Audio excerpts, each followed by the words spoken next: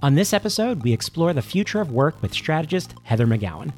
We discuss the changing roles people are playing in our rapidly evolving workplaces and the importance of prioritizing the front line. That's coming up next on the 80%. I am more than a number. I am more than my mistakes. I am more than a cost center. I am more than my title.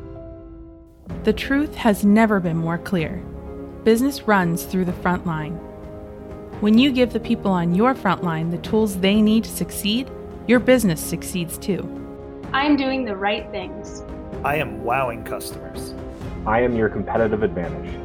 I am making my workplace safe. Exonify is sharing free training content, fresh ideas, and ongoing inspiration to help you move your frontline forward.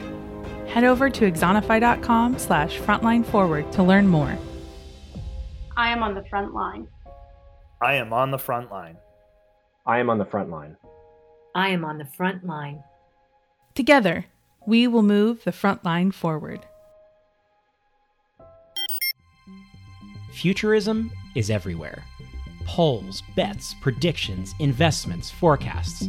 Even my favorite movie is about the future. Next Saturday night, we're sending you back to the future. We're obsessed with trying to figure out what the future is going to be, so we can try to make better decisions now and feel more in control than we really are. Good, I can spend a week in 1955. I can hang out. You can show me around. Marty, that is completely out of the question. You must not leave this house. You must not see anybody or talk to anybody. Anything you do could have serious repercussions on future events. Do you understand? And for as long as we've had jobs, we've been trying to predict the future of work. Trying to predict the future is a discouraging and hazardous occupation.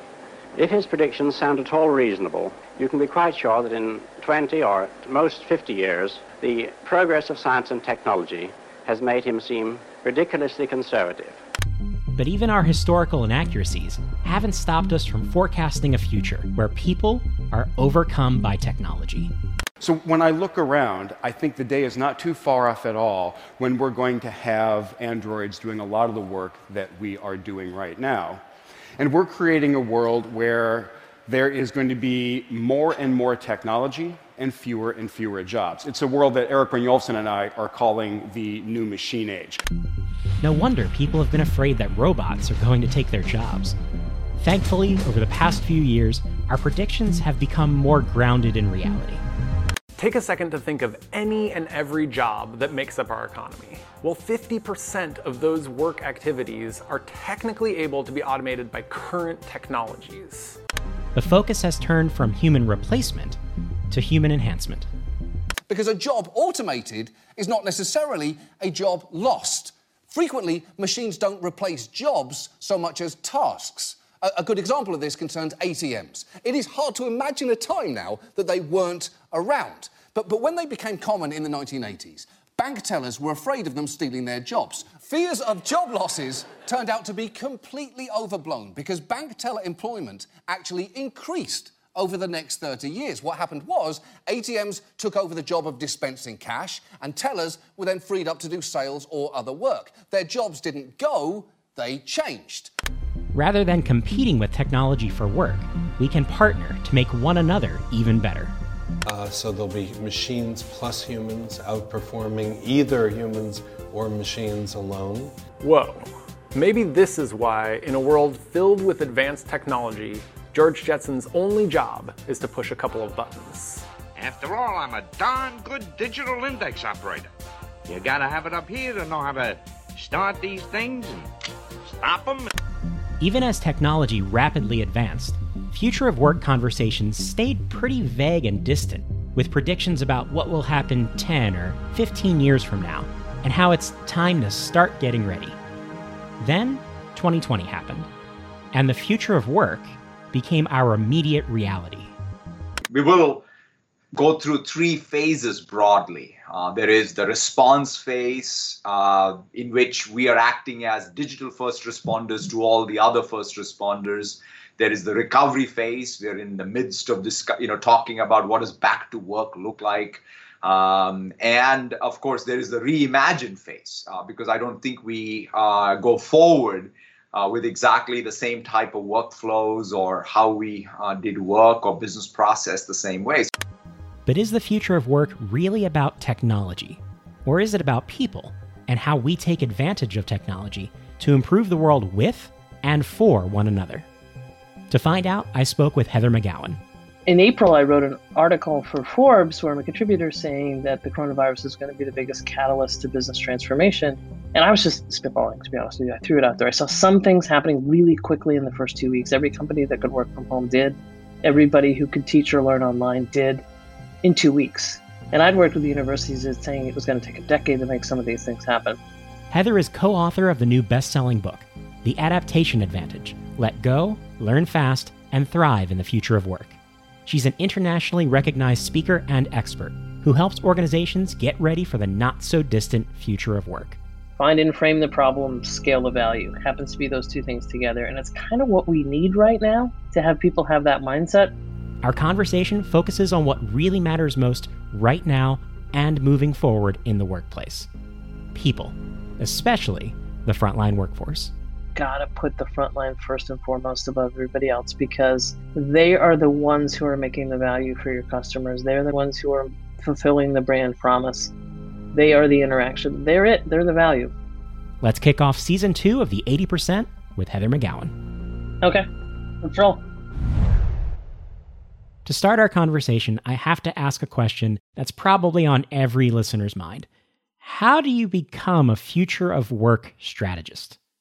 Well, I joke around with people and say that, there was a future of work opening and I applied because I had the right degree and experience. No. I started to see the world changing about 10, 15 years ago.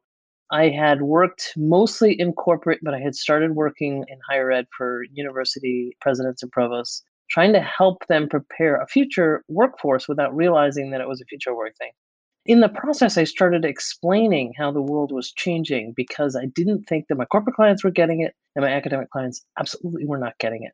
And then I started writing about it. In my second article on LinkedIn, 100,000 people read it in 24 hours. And I started getting speaking requests all over the world. First one was in Australia. The recording of that went viral, and I started getting more speaking requests. And 4 or 5 years later, now that's all I do. I just go around explaining, continuously learning and adapting myself and explaining how I think the world is changing. Now, I have to assume that conversations around the future of work have shifted a lot this year. Wow, is something going on? How have you responded to the changes we've seen over the past few months as organizations have bounced back and forth from strategy to survival mode? How much of the workplace future we were talking about last year is even still valid?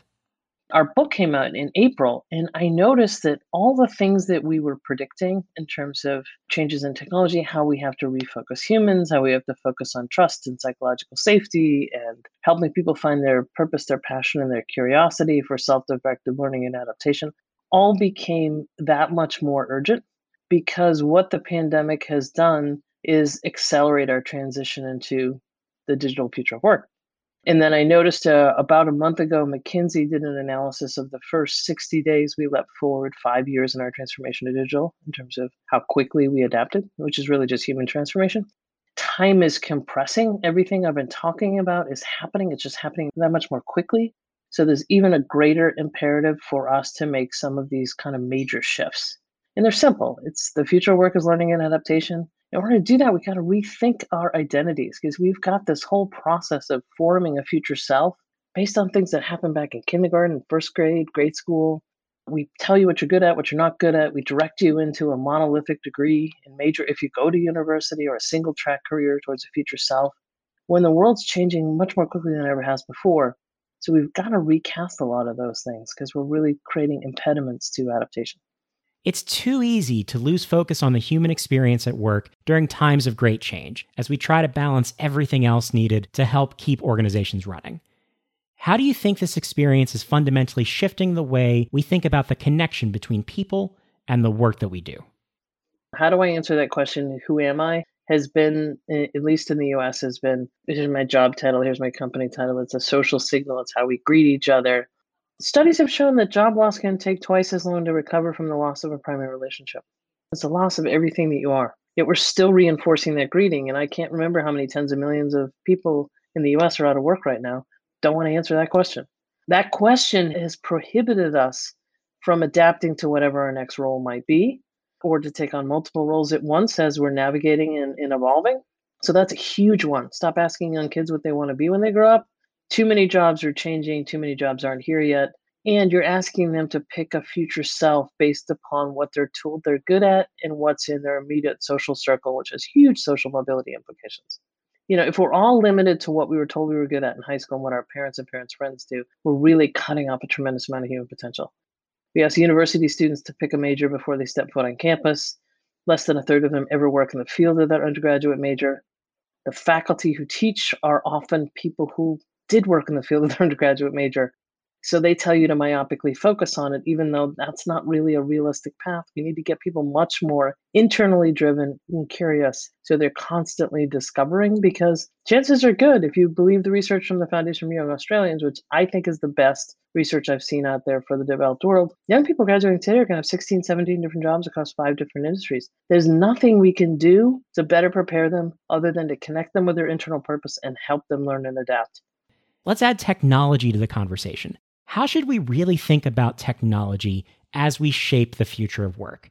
How can technology help us change the way we think about our own evolving roles? I think the best model I've seen to think about this, and I use frameworks and analogs to help people understand, is one I read in a book by the 2 folks at Accenture called Human Plus Machine. And they talk about our transition in terms of how we navigate in the world. So we used to use maps, and we would take out the map and look at where we thought we were and where we need to go and tell ourselves to take a right or take a left. And then we got to understand GPS in that something would tell us take a right, take a left, and it would correct when we made an error.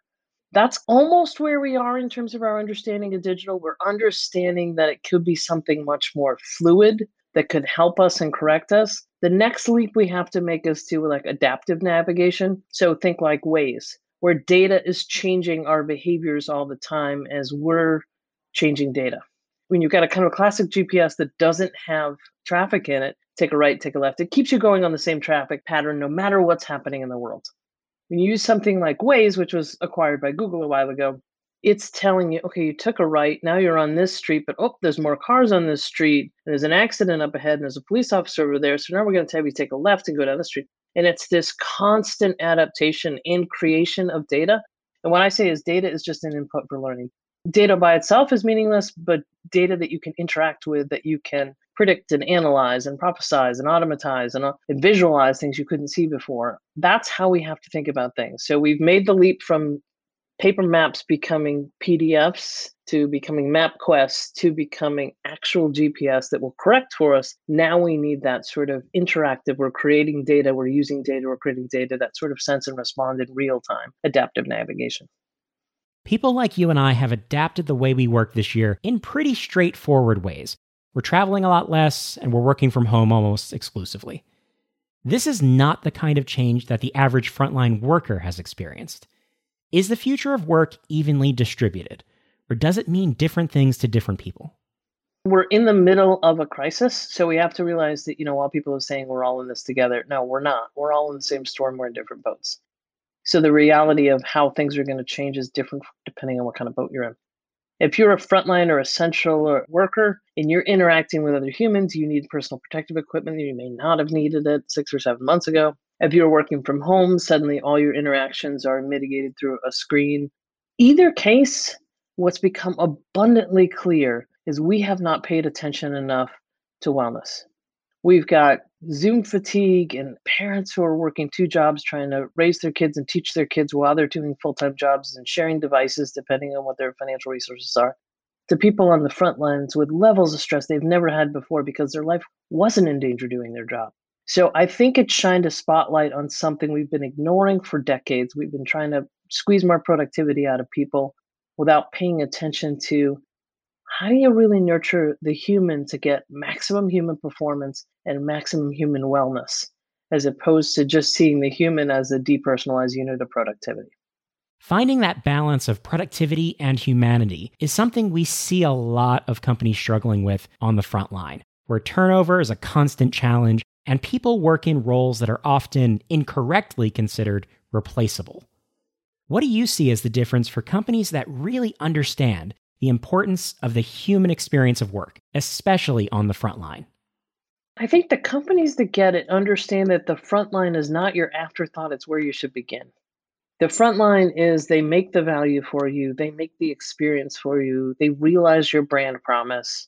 They're all your customers can see. When you have a bad experience at the front line, that's what you think about the entire company, no matter who's behind that front line. So the folks who understand that and say, these are the most important people in our company because they're the people who really kind of create the value for the customer, they're the ones who get it. And that's why a company like Southwest Airlines, airline industry is hard. It's hard. Lots of stuff goes wrong. People are stressed out. And Southwest Airlines has put culture first. They screen for cultural fit first, and then they figure out if you can fly the plane or manage the baggage and stuff like that. And they never put anybody in place who can't do what they're doing. They have the longest record of consecutive safety and profitability because they just let humans do the right thing. Look at United Airlines versus Southwest. United Airlines had an algorithmic culture. Their entire culture was, if this happens, do this. If this happens, there was no human decision making in there at all, such that it seemed right to them to beat up their customer and pull that person off the plane and put them in a hospital because they didn't comply with the if they. That never would happen in Southwest Airlines. I'm confident of it that Southwest Airlines would enable their people to make the right human decision with the resources at their discretion to do the right thing. So something like that would never happen. Where does the shift need to begin? If a business wants to enable their frontline teams to make more human decisions and deliver a great customer experience, where should they start? It comes back to leadership. It comes back to the leaders who put the humans first, regardless of what industry they're in. And you can see it across the industries. I had a problem once with U-Haul. I rented something from them. I had a problem. I'm a squeaky wheel. I managed to get to the CEO. He got back to me and said, you're right. What happened shouldn't have happened. I'm going to fix it this week. I will tell everybody that U-Haul is one of the greatest companies I've ever worked with. Why am I passionate about U-Haul? Because there was a leader who stepped up and said, you're right. We made a mistake and I'm going to fix it. You know, the whole scalable efficiency era, to use John Hagel's world, has come to an end. It's a scalable learning era now. So we need leaders who are comfortable being vulnerable, comfortable saying, I don't know, because they're learning towards now, where they aren't the expert. They're the guide leading these teams of individuals who are on this learning journey. Some companies may have a heightened level of self-awareness and know that they have gaps when it comes to leadership and how they prioritize and enable their people. But there are also plenty that think they're doing these kinds of things to set themselves up for the future, and they really aren't. How can you tell the difference? What should you look for? If you've ever had interactions with a company that clearly values that kind of stuff, you know it in your interactions with them. Those humans seem well rested and engaged, and they care about their job beyond what they're asked to do. Carol said to me once, whenever people leave here, I want them to say this is the best place they've ever worked. When you got a CEO that's got that as their priority, you experiencing it no matter who you touch in the company. Because you've got people who are willing to do more for you, who are going to forgive more when things don't go perfectly well, who are willing to say, hey, I'm going to jump in and try that. What's the need and how quickly can we get there? Absolutely. But when you've got a culture of people who are like, what have you done for me lately? You're trying to squeeze more out of me. You don't get that. When you put your people first, they're going to put you first as well. That's why that employees, customer, shareholder model works, because if you treat your employees right, they treat your customers right. Treat your customers right, they return for your shareholders. We've been upside down on that model. Prioritizing employees over customers has been a recurring theme in our conversations, especially with frontline forward organizations. How can we get managers to think more long-term? Do we have to expand our perspective around leadership and look for people who already have this kind of people-first mindset? For so long, leadership was only male, and we've still got a gender imbalance problem there. And it was only the people who wanted the authority. And a lot of times you get insecure people who aren't comfortable being wrong or being vulnerable. That's a trap. So rather than having your leaders being people step forward who need it or want it for their own ego need, look for the people who put everybody else first. Look for the people who have a sense of vision. Look for the people who are comfortable being vulnerable. There was a study, HP did it, and I think it was repeated a few other places, that men will go for promotion when they have 60% of the skills. Women will wait till they have 100, which essentially means that men are promoted for potential and women are promoted for accomplishments. We need to flip that. We need more people to step forward when they don't have all the information, because we're increasingly going to be doing things we've never done before. So we need leaders that are comfortable saying, I don't know yet. Let's find out. I think I was wrong about that. Let's fix it. Who are comfortable forming teams with people who are unlike them. And it does also suggest leadership could be all different ages. I don't mean just younger people. I mean a lot of older people who have wisdom and they have less of sort of an ego need to prove themselves and they have more tacit knowledge in the organization and they can make more thoughtful decisions. And so I see a real multi-generational leadership in there, multi-generational, multi-gender, multicultural, with cognitive and neurodiversity, but folks who are really good at listening, not knowing, but knowing where to listen and learn, and knowing how to have sort of role fluidity is an expression I use. Not always be the person with the answer, but being comfortable passing it off to somebody else who might have expertise depending on where you are in a process. That brings me to the question of learning. What role should learning play in helping organizations prepare for the future of work? So you need a certain baseline of knowledge, and some of that needs to be codified, sort of put into a formula and transferred into the human. But that's not all of the learning that we need at any level, whether it's a frontline or a university. We need to help people figure out what they're interested in so they self-direct their own learning. We've been focused so much on external, like what do you want to be? What's your grade? What's your, the carrots and the sticks of your future self, rather than the how do I help you figure out what's lights your own fire, what you might be interested in, and then give you the resources and direct you and coach you and guide you to learn yourself. That's one of the big shifts because, the whole idea of like you go down the hallway to take the training where, yep, the human comes out with the, new operating system downloaded in them. That's not the way it needs to work. It needs to work where the people go out seeking the information. We've been talking about the future of work from an organizational perspective. What about the individual?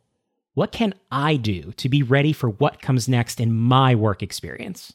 The first thing you can do is try to understand what you're interested in. That's understanding your own fuel source. And so a simple way to do it is to journal for a couple of weeks, write down everything you do, whether it's in your job or your classes or stuff you're working on, and circle the things you're really excited about, you did first thing in the morning or you thought about before you went to bed.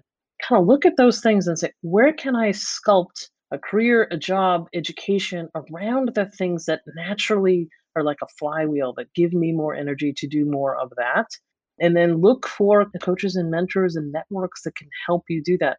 Honestly, I had no idea I was going to land making a living as a speaker. But I wrote an article and the right person read it, and that right person invited me to do something, and that right person introduced me to some other people. And then I crossed paths with this person and they introduced me to that. I was really clear on what gave me energy, what I was interested in, and not only who could help me, but who I could help along the way as well, because it's going to be personal brand and networks. But you got to start with that internal drive first. I can certainly attest to the importance of exploration and reflection and networking in helping you find your passions and connect your skills to the right work experience. At the same time, it sounds like a lot of work. This year has already been overwhelming and scary. Should people be looking forward to the future of work? Or should they be scared that their jobs and value may be coming into question? I personally am excited about it, but that is how I make my living. So that might be why I'm excited about it. I think for some folks who have sort of been climbing the escalator and they're seeing the steps start to break apart and they may not get what they were promised and their cheese has been moved, I can see a lot of anxiety and a lot of frustration. But if we've learned anything in this pandemic, inside of 2 weeks, everybody who could work online worked online. Everybody who could learn from home learned from home. We did a pretty good job protecting some of our frontliners, not good enough, but given how fast everything happened, shows you how highly adaptable we are as a species. Now imagine if it wasn't a massive external force that caused that, but rather a huge movement towards focusing on internal drives. Nothing we can't do. This year has hopefully helped us learn a lot and adapt in ways that make the uncertain future feel less formidable. But let's wrap up with one final question. What do you see as the biggest opportunity that's going to emerge from the changes we're seeing right now in how we work and engage with one another moving forward? I think there's a tremendous opportunity right now to shift from me to the we. So me is my job, my health insurance, my finances, my piece of land. Reality is we live in a world together. Even going through this pandemic, the only way we're going to go through it is achieving some sort of herd immunity. And I do not mean at all that we let everybody get sick and die until everybody has it. I mean, once we have a vaccine, that's how the virus can't penetrate the herd anymore, because enough of us are protected. Because I may get a vaccine even though I don't need it, because you can't for either religious reasons or allergy reasons or whatever it is, but more of us are protected. More of us wear masks, more of us socially distance. The climate change is the biggest me to we shift. Education. We used to, not care about the kid down the street, whether or not they get educated because it wasn't my kid. Well, what if GDP goes up and your 401k goes up because that kid invented something or that kid is a contributor to society? We've been very short-term me thinking. This is a moment to be much long-term we thinking. Of course, we're going to slide back in some areas. But now that we know what we can do, we know we can trust people to work from home. We know certain amounts or certain types of learning can take place online. We have those as reliable tools. So I'm optimistic we'll move forward on those fronts. To quote the late, great Ruth Bader Ginsburg, I will continue to be a belligerent optimist. Thank you to Heather McGowan for kicking off Season 2 of the 80% and sharing her insights into the immediate future of work. You can learn more about Heather's work and grab her new book by visiting the links in the show notes. If you enjoyed this conversation and want to hear more Frontline Forward stories, subscribe to the 80% on your favorite podcast app. You can also find all of our episodes online at axonify.com/podcast. Be sure to stay with us throughout this season as Frontline Forward organizations like Southwest Airlines, Disney, and Zappos share their stories and show us how we can help frontline employees make a difference in their organizations and communities. Together, we will move the frontline forward.